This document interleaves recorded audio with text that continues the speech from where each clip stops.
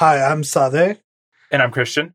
and this is episode 103 of Shades of Brown. And this week it's all Apple, uh, because Apple did their special event, their big September event that they do every year, with announce bunch of new, but they announced the iPhone basically. I think that's what people care about, right? Every year, it's the iPhone event, but but just like Apple did, we're not going to talk about the iPhone first. We're going to talk about services. How exciting. We're going to start with Apple Arcade. Apple Arcade is the subscription service for $99 per month, $4.99 US dollars per month. I guess that's the US price. Subscription service where you get a bunch of games, right? These games are like the developers are being paid by Apple, I guess, to make these games just for the just So for basically iOS. the same concept as Games Pass, right? I mean, kind of, right? I mean, Games Pass means like, yeah, I mean, it's kind of like Games Pass, I guess. Well, no, it's the exact same thing as Games Pass. You pay like a monthly subscription for games that you don't own that you can download and run locally on like the devices that the service supports. Yeah, so my question is like these services are exclusive to I think Apple Arcade. Like, you can't get them by themselves. Like, I don't think that's possible, right? I think there's like that you have to pay for Apple Arcade to get the games. I'm not sure actually. They're mobile exclusives. So some of these games are going to be coming out for like PS4 and Xbox and PC, but they won't be coming to Android if they're on Apple Arcade. That's okay. Cool. Okay, so they demonstrated two games on stage. They demonstrated a Frogger game, which I'm not going to talk about because honestly, there was nothing particularly memorable about that one. The second game that they mentioned, Sayonara Wild Hearts.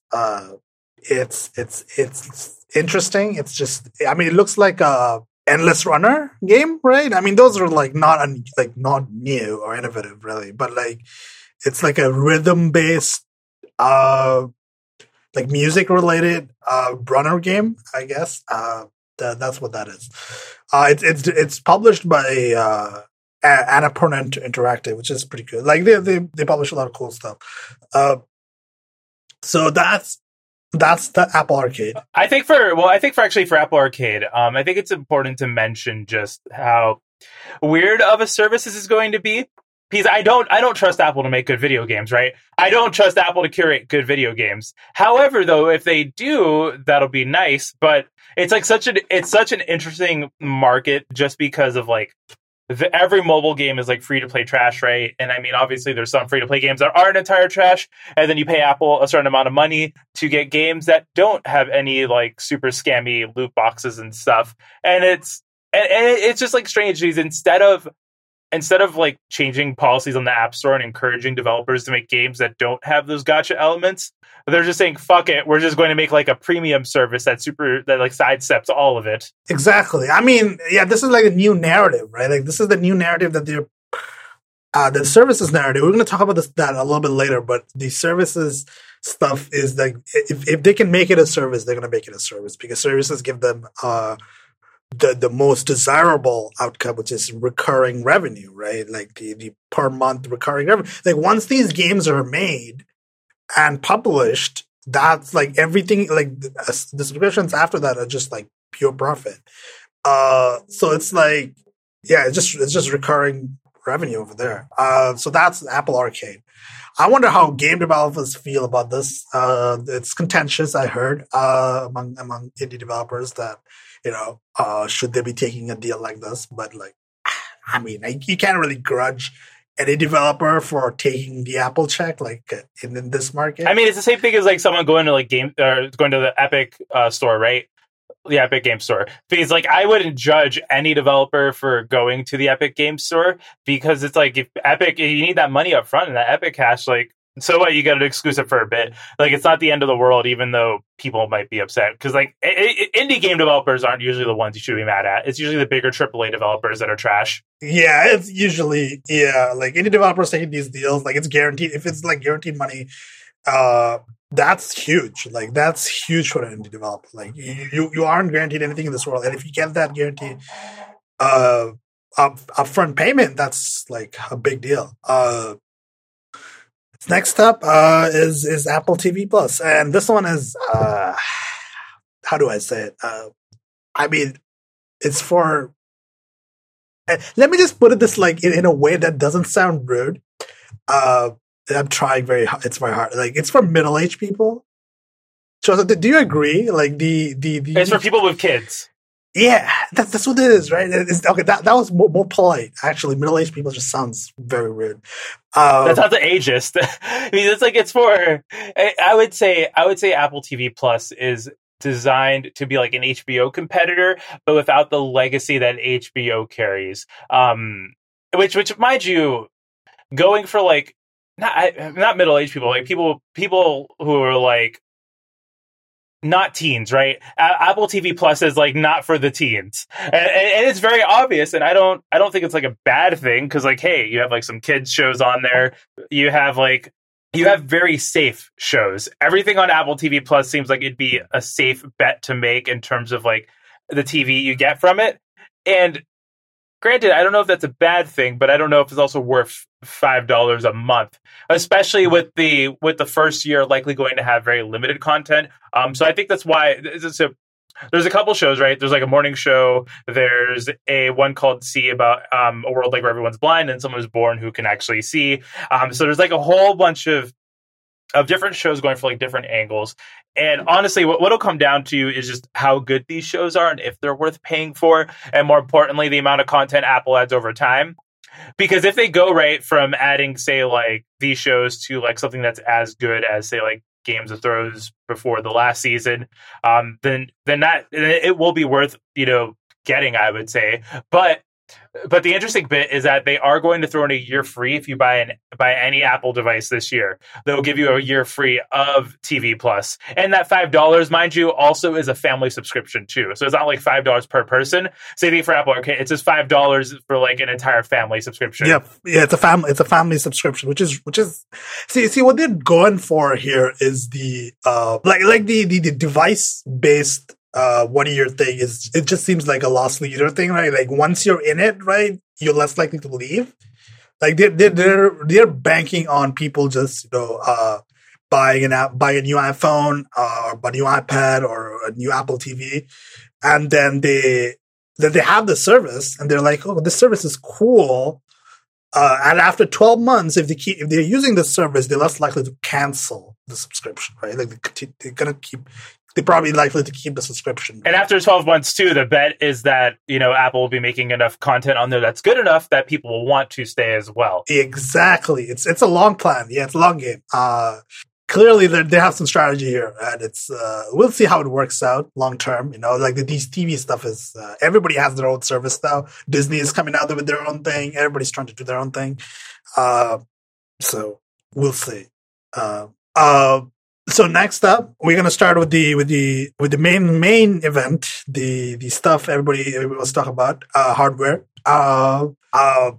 Let's start with iPad, because they had a new iPad. I wasn't expecting a new iPad to be announced at this event. I was like, if there was going to be a new iPad, it would be later this year or like next year maybe. But like, this is an update to the big cheap one, right? It's just the iPad. It's just the base iPad, right? It's just a base iPad, right? The entry level iPad. The thing that's interesting too about how they frame this one is that they always compare it to like the most popular selling Windows PC, which probably is like some cheap $400, $300 Lenovo laptop or something like that. That comparison always, it's just a really weird comparison to me. I don't know if that makes like, from a tech nerd perspective, it doesn't make sense. But it makes sense from this perspective of, think about it like this. What if you are someone who is buying a cheap Windows laptop with a big screen, what are you going to be doing on it? And the answer is probably basic like office stuff and watching videos.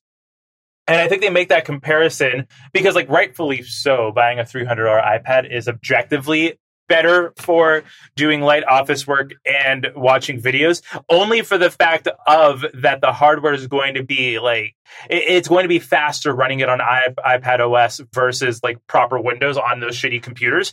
And you're going to get a better screen. You're going to get better build quality, and you're probably going to get a machine that's going to last you longer, because those cheap devices tend to either have really cheap flash storage or really shitty spinning hard drives. And there's a lot of like cheap laptops are not a great place unless you go for like a Chromebook. And at that point, if you're going for a Chromebook, like, you know, then Apple can just compete like head on with that with their cheap iPad. Yeah, I'm with you. Like I can see like the appeal of the base iPad, and like the fact that it is the base iPad means it starts at $329, which is like probably one of the cheapest Apple products. Or $300 if you have like a student discount. Like if you're a student or anything, you can get it for $300. And for $300, like compared to any $300 Android tablet or any $300 Windows laptop, it's not that bad of a time. Especially because you could just pair a Bluetooth keyboard with it. You don't have to buy like that smart keyboard. So yeah, like the iPad Air, it doesn't have like it has the A10, which is it's from a couple of years ago, right? But it's fine. It's A10 is still really really good, and it's fast enough for what it's supposed to be doing. So that's the entry level iPad. I think there isn't much to say about it. Like it's just a thing. So let's like move on to the Apple Watch Series 5, which I think the biggest, in my opinion, the biggest upgrade this year. It's biggest change for me anyway is the Apple Watch Series 5 this year. Because they have at long last the always on display. Yeah, which you know, the Android people, the Android Wear people, the 10 people who bought Android Wear watches are gonna be like, hey, we had this for years, right? But the thing about the always on display is that I believe Apple's doing it a little bit of a more novel way, where instead of just having like a low power display, what they're also having is a low power, not high refresh rate, but variable refresh rate display. So they can go ahead and scale it down from 60 hertz to 1 hertz. It's really expensive. No, it's really quite cool. What sort of they're using something called an LTPO display, right? Which they were really proud of. Which, interestingly enough, shipped in the Series 4, but the display controller bit wasn't shipped with it. But the Series 4 has an LPTO display. It just doesn't have the controller bits that will allow it to go ahead and actually scale down the refresh rate. Cool. So LTPO is like this like new kind of backplane tech for OLED screens, right? And it's really cool. And you can scale down the refresh rate, and it's sort of like you can like the keynote they mentioned like how you can like check the time without like having to lift up the watch, right? You can just like sort of look at it. You can see the time, right? Which is really handy, by the way, because like lifting your watch up isn't possible. Like if you're on the example that they gave is very relatable. Is the subway example. If you're like standing in the subway, sometimes it can be like really awkward to like move your hand, and you really want to like check out like a notification or something, and it's like really awkward. So yeah, I mean, I'm looking forward to it because I am upgrading. I ordered one. Yeah, I'm upgrading from the Series 2 to a Series 5, so it's gonna be like it's gonna be a significant upgrade. Looking forward to it. Looking forward to all this. Because especially if anything, you get the larger display too, which you haven't had yet. Yeah. I'm curious. Like I was like, should I go for the smaller? I'm like, I'll go for the bigger display. It's fine. I have big hands. It'll like a big wrist rather. It'll be fine. And I'm curious how like the new battery life stuff works. Like how is it? Like how it does in battery life. I mean, you can also turn off the always on screen too, which means you probably get even better battery life. Probably, yeah. I mean, yeah, I want to see like how it works with the always on display. Like, I want to see how that factors in. And I wonder if they're like the Series 2 is fine most of the time, but it definitely has some. It's getting really slow. like it's certain stuff you can feel like the animation lag coming to it. Like it's getting like, yeah, it's a bit rough right now. Like, well, I would say so from like the Series 3 onwards. I think at the Series 3, that's the point where Apple started making headroom with their CPUs, sort of like how like with the phones. The 6S really is where like they gave you a processor that was more powerful than it needed to be just so it could be future-proof. Because the Series 3 I have now is still fine. I rarely run into any speed issues with it. And so I imagine, the Series 1, because the Series 1 and 2 had the same processor in them. oh, right. I forgot about that. that's So you're using actually like a processor from the 2016, 2015. So you're like using like a 4-year-old processor in there. That's, I mean, it's holding up well for a 40-year-old processor. But like, yeah, you can feel like lag, like the lag coming in. Like you can see certain stuff it's struggling with, whenever like whenever a bunch of notifications come in at once, it gets like really bogged down. It's like, oh shit, I can't deal with all this shit at once. Yeah, and it's like the processor is also like really, it doesn't ramp up as fast. Like you can tell like the processor is in like low power mode, and it's like trying to ramp up as fast as possible, but it's actually not that fast. So yeah, so I'm looking forward to it. Well, the thing too that I'm interested about with this new watch is as well that they're now allowing you to pick whichever band you want when you purchase it, so you don't have to get the stock option, which I think is really great. Which is good because I wanted to get the Milanese loop this time, so I got the Series 5 GPS. So there's like two models now. Like so they have like a GPS model, right? Which is a thing, right? Like they have GPS, like they have a compass in it, right? So GPS and cellular. Like so there's two versions. There's the GPS model, there's also GPS plus cellular. So I got the GPS 44 millimeter space gray aluminum with the space black Milanese loop. So I wanted to get the Milanese loop instead of the sports band. The sports band is fine, but it's like it gets a little bit weird during the summer, especially. And it starts to discolor after a bit, especially if I don't think it's as much of an issue with the darker colors, but I have a couple lighter colored sports bands, and definitely around where like your wrist rests on a table. After a while, they just start to discolor because things are dirty, and putting your hands on them usually you get like random shit on them, and so sometimes that'll discolor and it's annoying having to clean them all the time. I mean, obviously, you should probably be cleaning your bands probably like once a week, but it hides it better on the black ones. The black ones are harder to permanently stain. Yeah, the Milanese loop. I'm curious how it's gonna feel, look. So I have a question though. Why always black? Why not embrace some color in your life? Because I have a hot take that I post on the timeline. It is that all of these tech nerds need to stop buying black gadgets. Because it's like, after a while, like, everything's black. And I mean, I guess it's like cool to be all stealth and stuff, but like, what if you embrace some color? Like, what if you embrace color in your life? It's just that I just go for the black. It's just like, it's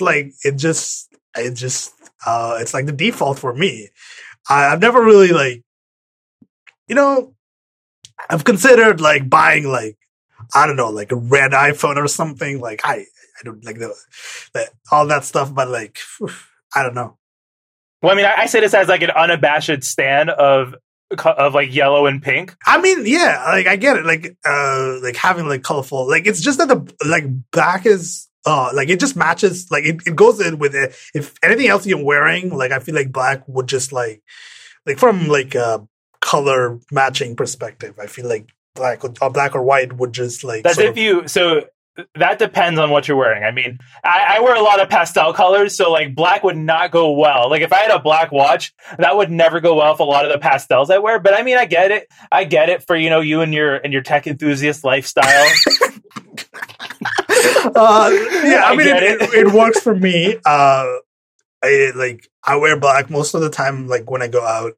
So it's like, I mean, not that I care too much about color matching, by the way. It's just the thing that I like to wear. I guess the stereotype is true. So yeah, They also have, I should mention, like the in general, like they have a titanium model this time, like a titanium, uh, they have stainless steel, right? And they have aluminum, and they have a titanium and ceramic models, right? I don't like. Why would you get the titanium model? Like, I don't like. Is it just like because you like the finish? It's honestly, it's about the finish. But my problem with these is like you get a nice finish, you spend like $800 on a watch, and then like next year a better one comes out. That's the only reservation I would have. Because in general, I'm not against like buying nice timepieces, right? I don't think that's a bad idea. But like for something that's the tech product, and I don't know. It's a computer on your wrist, right? It's gonna be outdated in like a couple years.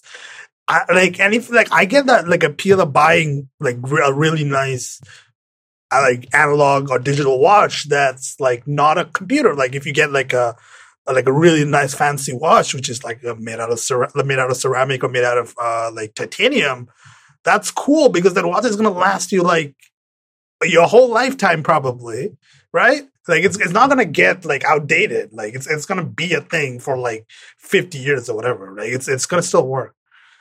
Like it's still gonna work. Like this though, like it's the same thing when they first announced the Apple Watch, they had a Apple like they had the gold edition. Gold edition, like that was $10,000. Everybody was like, "Why would you buy a $10,000 first generation Apple Watch? Like, it's like, why does this exist?"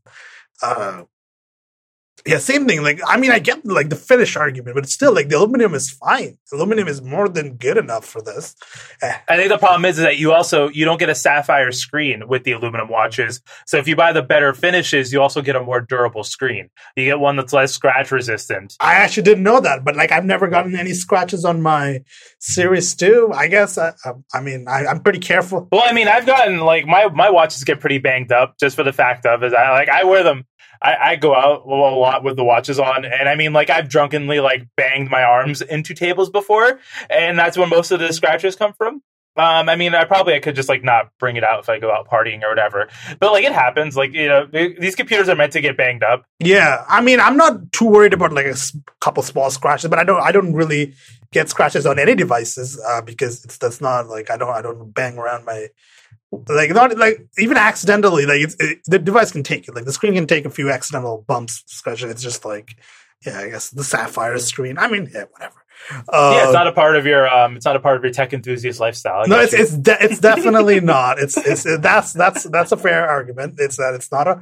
I don't see the need for the sapphire display or the titanium finish or the ceramic finish even. I don't know. Well, I mean, I think if you work out more often, right? Like if you're someone who does like a lot of cardio, you go swimming a lot, it makes more sense to be using those the ones with the sapphire screens, just for the fact of that if you're swimming and you're running, like your arms are flapping, like you're eventually going to hit something. Yeah, for real. Yeah, if you're more active, I guess. If you're more if you're more likely to be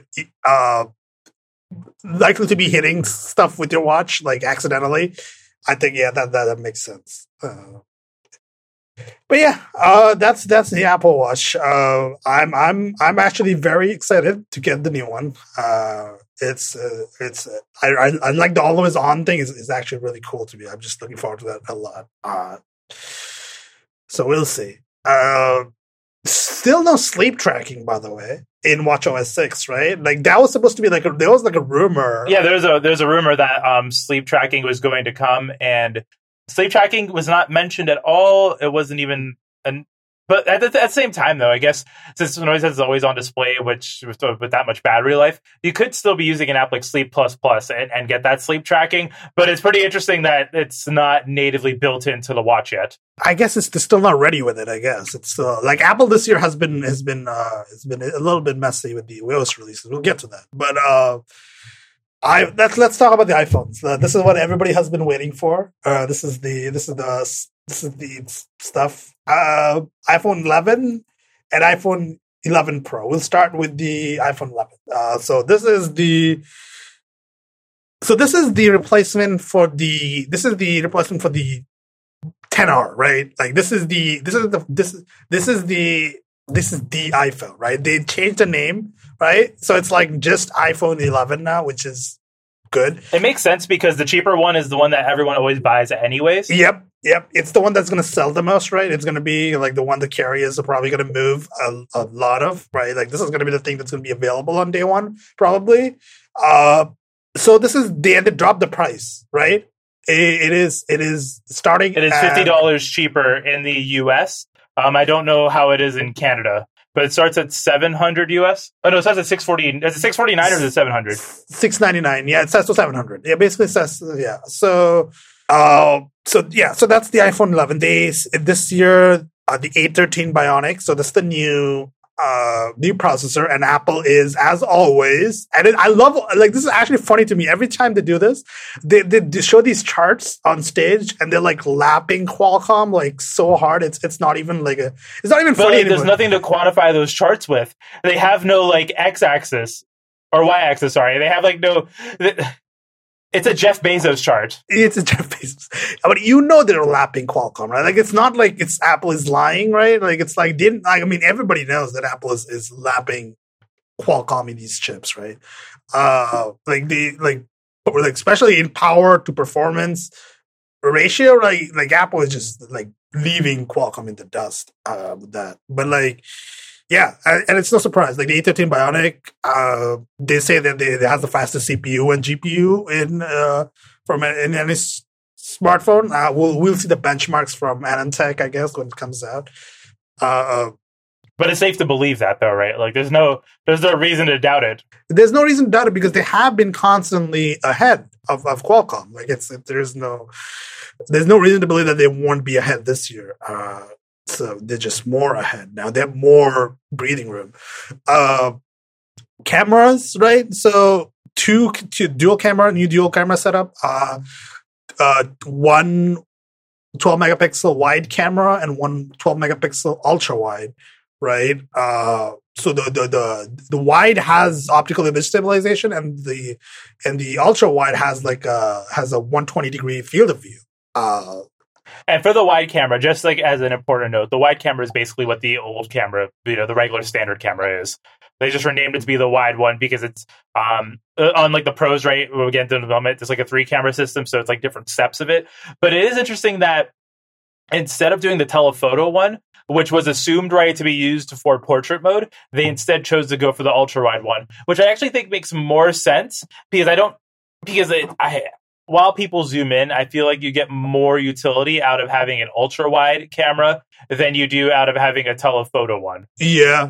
That's I think is true. I think Apple probably has that sort of analysis on that as well. Like, and the camera app this time around, like in iOS 13, I guess, is that you can see outside the frame, which is like a really cool bit of tech, right? It's using both cameras at the same time, and it's like sort of like stitching.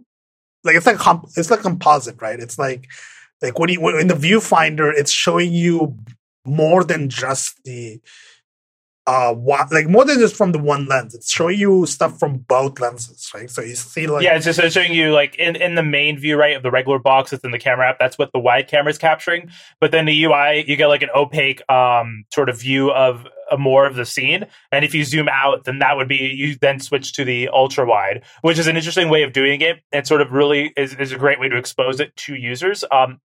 As well with the camera app, what they also have is, it's not shipping with the phones, but they have a feature where it's called Deep Fusion or something like that, where it's going to take multiple stitches of a photo and composite them together using some machine learning models to then go ahead and give you a higher quality photo, which is interesting because it's like, that makes sense in terms of like computational photography and what you'd want to do. But the interesting bit is that it now changes like, what is an actual photo if not a capture of the moment, right? Like it is what it's like. This is what a computer thinks the moment looks like, not what it might actually be looking like. And that's like such an interesting like sort of way to look at photography. Yeah, it's like I'm sure we're gonna read a few think pieces about is what is photography and what does it mean in the age of like the new Apple ad would be, instead of what is a computer, what is a photo? Oh God, oh no, I'm waiting for the obnoxious ad. But yeah, like I mean, it's not going to be out. I think they didn't even give a release date, right? It's shipping. It's not shipping at 13.1. It's likely to be shipping at 13.2. But as well, they also have copied over the night sight mode from the Pixel line of devices. And the interesting way that this works is that instead of it being a mode that you get to turn on whenever you want, it will just use like it'll to try and detect the amount of light in a photo. And if it thinks that this photo can be enhanced with night sight, it'll pop up a prompt for you to use it, but it does not automatically turn on. So I don't know how discoverable that will be for the UI, but based off the preliminary results we've seen from the keynotes and on like the Instagram page and their own iPhone 11 site, it does look to be pretty good, but of course we'll need actual testing to verify that. Yeah, we'll see. We'll see all of this when the phone actually comes out and the reviews start coming out. Like I'm looking forward to the camera reviews. Like basically, they're just like they're just like catching up to the Pixels and the Note 10s of the world. Yes, which is good. Yes.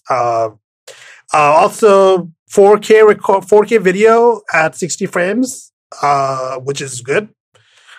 Good, and it's slow-mo, video stabilization, and like extended dynamic range. And you can also like switch between the two cameras while shooting the video, right? Which is cool, which is really cool, by the way. And it also does the fun stuff that the Note 10 does, right? Where if you zoom in on someone who's talking, it'll lower the volume on the other background audio and just try and isolate the vocals. Okay, that's cool. Actually, that's pretty cool. It's like a spatial audio kind of thing. That's like yeah. Okay. They updated the front-facing camera, which is. I mean, I care about the front-facing camera more these days, by the way, because I take like my photo reel is just selfies. But so, well, is it? So they introduced a new feature, and it's a disgusting word. You can now take what's called a slowfie, which is a slow motion selfie. I hate that word so much. As soon as they mentioned it, I was like rolling my eyes because it's just. I hate it. Like I absolutely hate it. It's a terrible word. I don't actually think it's that bad. But slow motion selfies it seems like there's like good potential for making really great memes out of it, but I don't know if it's going to be used for like any sort of serious photography.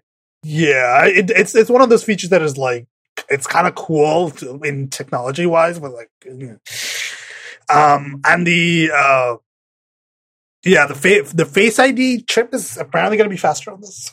That's good. I mean, the Face ID. Yeah, Face ID it's a wider field of view for Face ID is what they're saying. Cool. So this is there's what else? There is the water resistance. So it's IP68 water resistance, so which is so it has better water resistance. So all in all, I would say that what they have done with this and sort of the what you're getting for this price of a phone is actually pretty competitive, except for the display, I would say. The only bit that I don't think is competitive, like the OnePlus phones and the cheaper Pixel phones, is just that the LCD, while, great colors, great viewing angles, all that, great responsiveness. It's just the resolution of it. It's still a 720p display at that size, whereas with other phones, you get higher res displays, or in the case of the OnePlus, with the new OnePlus phone, right, you get a higher refresh rate display. And I don't know if it matters that much because I think it's only like phone nerds who actually like. Yes, it's only phone nerds care about this. Like nobody actually gives a fuck what their phone's display res is. They only care that the display is either good or bad, right? If it looks good, it's good. Like it's fine. Like it's nobody else's. Like literally the only people who are going to care about the 720p LCD display is people who write for tech blogs. And I mean, honestly, the pixel resolution on it is still enough where you can't make out individual pixels exactly. on it. So it's fine. It's gonna be perfectly fine. It's not a big deal. I like the iPhone. Like the iPhone, the 10R. Also had like a LCD display, right? And it was fine. It's fine. So let's talk about the other one, the big one, the 11 one. Pro. 11 Pro. Well, no, they're not bigger actually. The 11 Pro regular is smaller than the 11. So you have the 11 Pro and you have the 11 Pro Max. And so what Apple is defining as Pro is a little bit interesting here because you would think Pro, right? You would think, oh, this probably has like an overclocked CPU or a faster CPU. No, the only difference is the display and the camera. However, I want to preface this by saying I think that now that they have a split between the regular and the Pro, I actually think that going down along the line, we'll start to see overclocked CPUs and stuff in the Pros. I think that that's a split they're going to start making. Because with the iPads, right? With the iPads, you have the X versions of the chips where they have a higher TDP and all of that. So it wouldn't surprise me if going further, because right now you get more RAM in the Pro phones. So you get more RAM as is. You get another camera, which is the telephoto camera, and you get an OLED screen. So it wouldn't surprise me if, like, for next year's phone, they also include the X version of the chips or like some sort of overclocked version of it, just to help make that difference up in terms of parts. I like they are like I think on the Vergecast that they mentioned like they are really going for the spec stuff because the Chinese market only cares about the spec stuff because in China like the iMessage lock-in isn't relevant, right? Like the services lock-in isn't relevant. So like they're trying to like appeal to that market using specs. And yeah, like this one is like I mean it's still the A13 Bionic. It has more RAM, but it's like I mean, RAM on iPhones has never been. I believe it's 6 gigs on the Max and might be 6 gigs on the regular or 4 gigs. I know the 11 is not the 4 gigs. We haven't gotten official confirmation yet from Apple, so that's why. So it's likely going to be 6 on both of them. And as well, they have bigger batteries. So a surprising bit here is Apple does across the line is that they made the phones heavier and thicker to include bigger batteries, which leads to 5 hours more on the Max, I believe, and 4 hours more on the Pro. Which, if true, is actually the biggest innovation this year in the iPhone is the battery life, which is I mean I'm gonna just say this, like the XS's battery life is not good. I'm gonna just put it out there. Like even me, who doesn't leave the house that much, like if I leave like a phone off the charger, like and I start using it, it's like I can tell like the XS's battery is it's not great. If I started using it heavily, like I don't think I would last like the whole day. Maybe like it's pretty rough.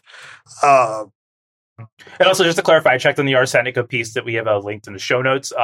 11 Pro, 4 hours more. The 11 Pro Max is 5 hours more. And even better, they now come out of the box with fast USB-C chargers. Yes, they have a new charger brick. 18 watts. The 18-watt charger brick. These like iPhones used to ship 5 watts. Let me tell you, by the way, 18-watt charging is so good. So what I use to charge my phone is that I use a 45-watt USB-C charger with a USB-C to Lightning cable, and it is so great for charging your phone. I still use a 5-watt charger, but that's because I don't need fast charging because I work from home. I stay at home most of the time. It's not like my phone is leaving. Well, when I charge overnight, I have a wireless charger. I have like an Anker one, but this is in my backpack for when I'm on the go, right? Like this, I have one of the Anker GAN chargers, so it's like super small. It's probably it's smaller than a Switch charger, and I use this one just to charge either my laptop, my Switch, or my phone. So it's pretty good for that. And fast charging on phones is a godsend. And so this 18-watt charger. Well, I would be more happy if Apple included the 30-watt chargers that they included with the MacBook Airs. 18 watts is way better than nothing. Although the iPhone 11 only comes with the 5-watt charger out of the box, does not come with the fast charger. It's not a fast charger. The 5-watt charger is what I have. So let's talk about the device. Let's talk about the display. You mentioned display differences. So this is the OLED display. The Pro is a 5.8 inch, and the Pro Max is a 6.5 inch OLED. And they're what Apple calls a Super Retina XDR display. For fuck's sake! I swear to God, this is the stuff that like the people in the blog in the comments make fun of. Like this is the stuff that's like comment bait. Like Super Retina XDR, like Jesus. It's such a bad name. And also it's like XDR is like their weird like self-owned branded of like HDR. It's the same thing that they call the Mac Pro displays, but like you're not getting like a mini, like a $6,000 Mac Pro display right in your hand. You're just getting like a really nice OLED screen, which mind you, I believe is cut from the same generation of OLED panels that's being used on the Note 10. Yeah, I mean that's obviously. I mean, Samsung has always been the vendor for these OLED screens because they make the best OLED screens. Uh, so support for P3 color space. Which is per standard. Dolby Atmos and Dolby Vision's the important part. So Dolby Vision was present on last year's phone, but Dolby Atmos for sound, it gives you sort of like a spatial surround sound, and that's also present on the iPhone 11 as well. Yeah, so that's for the speakers, mind you, right? That's for the speakers. And let me just say, like the speakers on the iPhone, like the 10s that I have, 10s, yeah, 10s, XS, is it's pretty good. Like the speakers are really, really good. They sound really well because I use them a lot to listen to podcasts, and like it sounds really like the audio projects really well. And if this is better than that, I mean, that's going to be an achievement. Actually, a lot of people use the speakers. People are like, why do people care about the speakers on a phone? I'm like, it people use it a lot for various things. What else? I would say there's a new design with it. You sort of it's a similar design on the front side to the last year's phones, but the back side it's like a two-tone glass where you get like a frosted glass everywhere except for the camera bump, which then turns into like a regular glass, which I think looks nice. And the black one is now matte, which would make you happy with your tech enthusiast lifestyle. I'm actually mad because I have the 10s and I don't need to upgrade. But I'm just like, I need the matte. Yeah, there's a new color also, midnight green, which looks nice. Which looks nice, by the way. It looks cool. I like it. Apparently, the midnight green is also another bit of appeal to China. It's apparently a really popular color in China. So that's that. So that's a fun fact. So the space gray, silver, and gold. I'm going to be honest with you. The gold color looks terrible. I hate it. It's actually looks like piss. As someone who has only owned gold iPhones, I think you're incorrect there. Gold is the best color. You need to know that. I'm sorry. It just looks bad to me. Like I cannot get around like how it looks. Just I don't want whatever. Like colors are personal preference, and whatever. As well, so you can get up to now a half a terabyte of storage on these. 512? You can get 512? Yeah, you get 512, which is I'm surprised they didn't go for the full terabyte because those modules exist, and Samsung already provides them for, I believe, a Note. You can get up to a terabyte of storage on them. So I'm surprised that they didn't go that far. But at the same time, I guess like, what would you actually do with a terabyte of storage on your phone? I mean, if you like buy movies and download them on your phone. Well, actually, I guess if you like do vlogging with iPhones, because at the end of the day, like if you do video, iPhones are still the best for just doing like vlog style videos and just recording video in general. So that would make sense actually to have like a terabyte of storage just for recording a bunch of 4K video. Yep. Yeah. Like it's just headroom for video. I think music, video is the big one. Video is still the biggest file size usage, so it's like makes sense. They're really appealing to the video crowd this time around, and let's talk about that. Let's talk about the cameras, the 3 cameras. So it has the wide that we mentioned, the 12 megapixel wide and the 12 megapixel ultra wide, but this one, the Pro, also has a 12 megapixel telephoto. So it has 3 lenses. And both of them are 3 of them, right? So what comes with it? Like, what does that give you? Like, really, like, what does having telephoto lens give you? Like, is it just more, So when it comes to Fusion, when that comes out, right, it gives you more sensor data to get better photos, but it gives you the ability to zoom in, right, with you getting higher quality photos. And what Apple has done this year is that they're now using, I believe, the same sensor for all 3 cameras. So no longer is it like the main one's a good sensor and you get 2 shitty sensors for the ultra view distances. They have different apertures, I believe, but like the base sensor is the same. So they should be calibrated the same. So you should get similar quality photos from all three cameras. Right. So the wide camera is focal length of 26 millimeter and f1.8 aperture. The telephoto is 52 millimeter focal length and a bigger 2.0 aperture, and the ultra wide is 30 millimeter focal length and a 2.4 aperture. I'm not familiar with apertures and focal lengths, so if you're like, I don't know, like, are these good? Are these? We'll find out. I guess I'm looking forward to reading the reviews. Yeah. I mean, they're pretty standard. I would say they're pretty standard across the board for those kinds of focal lengths and apertures. But the important bit, though, isn't per se the aperture on it, but it's mostly the fact that the sensors are calibrated the same. And you can see that in the photos that Apple has shared. Because in years prior, it would be, like you'd get shittier photos out of them, and that's the important bit. So I think that these photos, I think what actually matters more now is just the processing on them rather than the actual cameras. Because the fact of is that there's Apple, Google, and Samsung all have different opinions about how photos should look. Apple's photos always tend to be processed to be what your eye would see. They always go for a natural look, whereas Google goes for a sort of hyper-realistic look, and then Samsung sharpens the fuck out of their photos to try and eliminate as much noise as possible, and that gives you different results. And Samsung also goes for a more saturated look to the photos. So it's just interesting to see what Apple's processing will look like with these cameras, especially when people take them out for, actual testing. And the thing about it too is I think past a certain point, I don't think it actually matters anymore with the cameras unless you're like a video person or a professional photographer. I actually think that for most people, these three cameras, like, you're not going to notice the difference between this year's and last year's unless you've been trained to see it, right? I think photography on phones at this point is sort of becoming like displays where, yes, you can tell the difference between OLED and LCD, but we've reached a threshold where the screens are good enough. And I think with like the 8 series of phones, we reached a threshold where the cameras are good enough.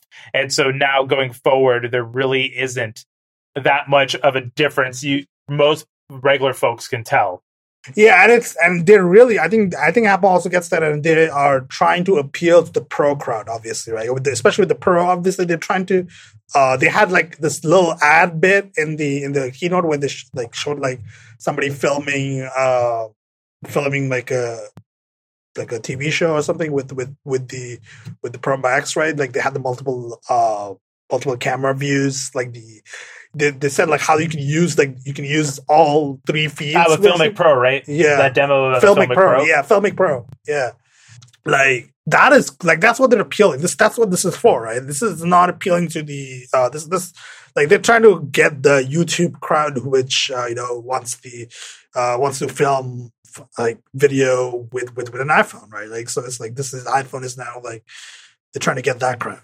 They're trying to get yeah. So it's not really meant for the mainstream. I think it's meant for people who do video and photography, not at a pro level. Like it's like they're trying to make it pro, but it's not quite like, it's obviously not a DSLR, but it's like they're trying to make it like very as close to as pro as possible. Like they're giving the features that the pros would want.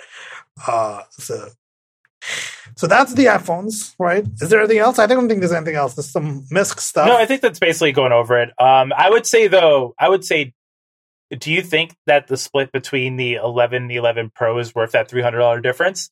Because while the phones all got cheaper across the board, it's still $1,000 plus for the Pro phones. Yes, the Pro is still expensive and honestly, if you're not doing video with it, just get the 11. Like it's like I can just say that right now. Like it's not going to be worth it to get the 11 Pro unless you have the money to burn and you just want the most expensive phone. I mean, some people do that. It's fine. But like if you want just a good decent phone and you like on like I guess like iPhone 6 or something or iPhone 7, it's a pretty good upgrade. I mean, honestly, the iPhone 6, iPhone 6S onwards, I don't even think you need to upgrade because I have an iPhone 8 and I still like the only foreseeable change I see making to my phone is just like getting a new battery for it probably sometime next year. I don't even think that like I have any real incentive to upgrade because the fact of is that these base phones now are good enough, right? Like the amount of headroom that you're getting with them, they're good enough. And while there are differences that might make you want to upgrade, and this is just for a sign of maturity in the market, but there's no real incentive to go ahead and upgrade right now. And if honestly, I would just say, if you need a phone right now, get the 11. But if you have a phone that works fine, just keep that one, and then and pay for like a $40 battery replacement through like an Apple store, like through iFixit or whatever. If the battery life starts to go to shit on it. I mean, most people are on like 2-year upgrade cycles. Like the carrier upgrade cycle in the States is like in the US, right? It's not a 2-year contract. It's mostly a finance, and you can pick the terms of the finance. So you can go from like 20 months to 30 months with all 4 carriers. And the important bit about that is that with said finance, once you're done with it, you don't get automatically like up to get a new one. And you could also trade in the phone like a couple months before the finance is up to finance it out again. And I think that sort of changes how the upgrade cycle works. Because I think for a good amount of people, it's like once you pay it off, like why would you want to take out another loan if the phone already works fine, right? Because you're no longer signing a contract. You're just you're actually taking actual loans out that, go on your credit and all of that. And so that sort of changes this whole model. And that's why Apple's been so focused on sort of like the trade-in aspect of it, because they're like, oh, if you trade in your old phone, you can get this one for way cheaper. Like that's why they're saying it starts at $399 with trade-in or $16 a month, just because of how the US phone market has changed. No one buys up phones outright, or no one really goes into contract, so they automatically upgrade to the new version once that contract's over. And that's why I was saying with these ones, it's like, honestly, like if your phone works good enough, like why go through another finance and instead just, sign up for just to get like a new battery when you need a replacement instead. Yeah, I mean, that makes sense to me. Okay, so I was like not entirely familiar with how the U.S. telecom market is working yet. It's still 2-year contracts over here, as far as I know. So I haven't checked recently, but should be still 2-year contracts. So people over here are on like a sort of like a 2-year sort of upgrade. I mean, you don't have to upgrade, obviously, but people feel like sometimes they need to upgrade. So let's talk about the U1 chip, which wasn't mentioned in the keynote. But it is present. It is present in the iPhone 11. It's ultra wideband UWB tech, which is it's essentially like near. It's like for near device communication, right? It's like the feature that they have in right now is just like a small addition to AirDrop. It allows you to like find where the device is with extreme precision, right? And like it's obviously low distance, but like it'll like give you like proximity and also position, like which is really, really cool. But yeah, the UWB tech was also like there were rumors of the Apple Tile product, which wasn't announced, which it didn't show up. There was no mention of it. Apple has not said anything about something like that. And I don't expect it's coming this year. It's probably not ready at all. If it's because it's as John Gruber put in his piece, basically that there's never been a hardware feature that's shipped in a product that hasn't been turned on. Because as well, the ability to do reverse wireless charging is also on this hardware. The hardware supports doing it. There's just no software features for it yet. And honestly, with the state of iOS 13, I imagine that most of it just got pushed back so everyone can get iOS 13 out in a good time. Because honestly, so I would actually, the release dates were announced. iOS 13 comes out on the 20th. I believe 10 days later on the 30th is when 13.1 comes out. And so does iPad OS. And I'm going to recommend that you actually skip 13.0 and just wait until 13.1 to upgrade. Because 13.0 is a little buggy. It's only 10 days and you're not going to miss out on anything. They probably just likely need to get 13.0 out just so it could ship on the new devices. But honestly, though, 13.1 is the release that I would wait to update to, just based off the beta versions I've used the 13. Like Apple had to roll back an entire upgrade to iCloud and how iCloud Drive works because it kept deleting files during the beta process. So that had to be that got rolled back in like the last beta. It's a whole mess. Yeah, it's this time around. I think for the OS side, I think it's best to wait until after like the 0.1 releases, in my opinion, because the releases are going to be rough. The release cycle is it's a mess. Like because everything has a different ship date, right?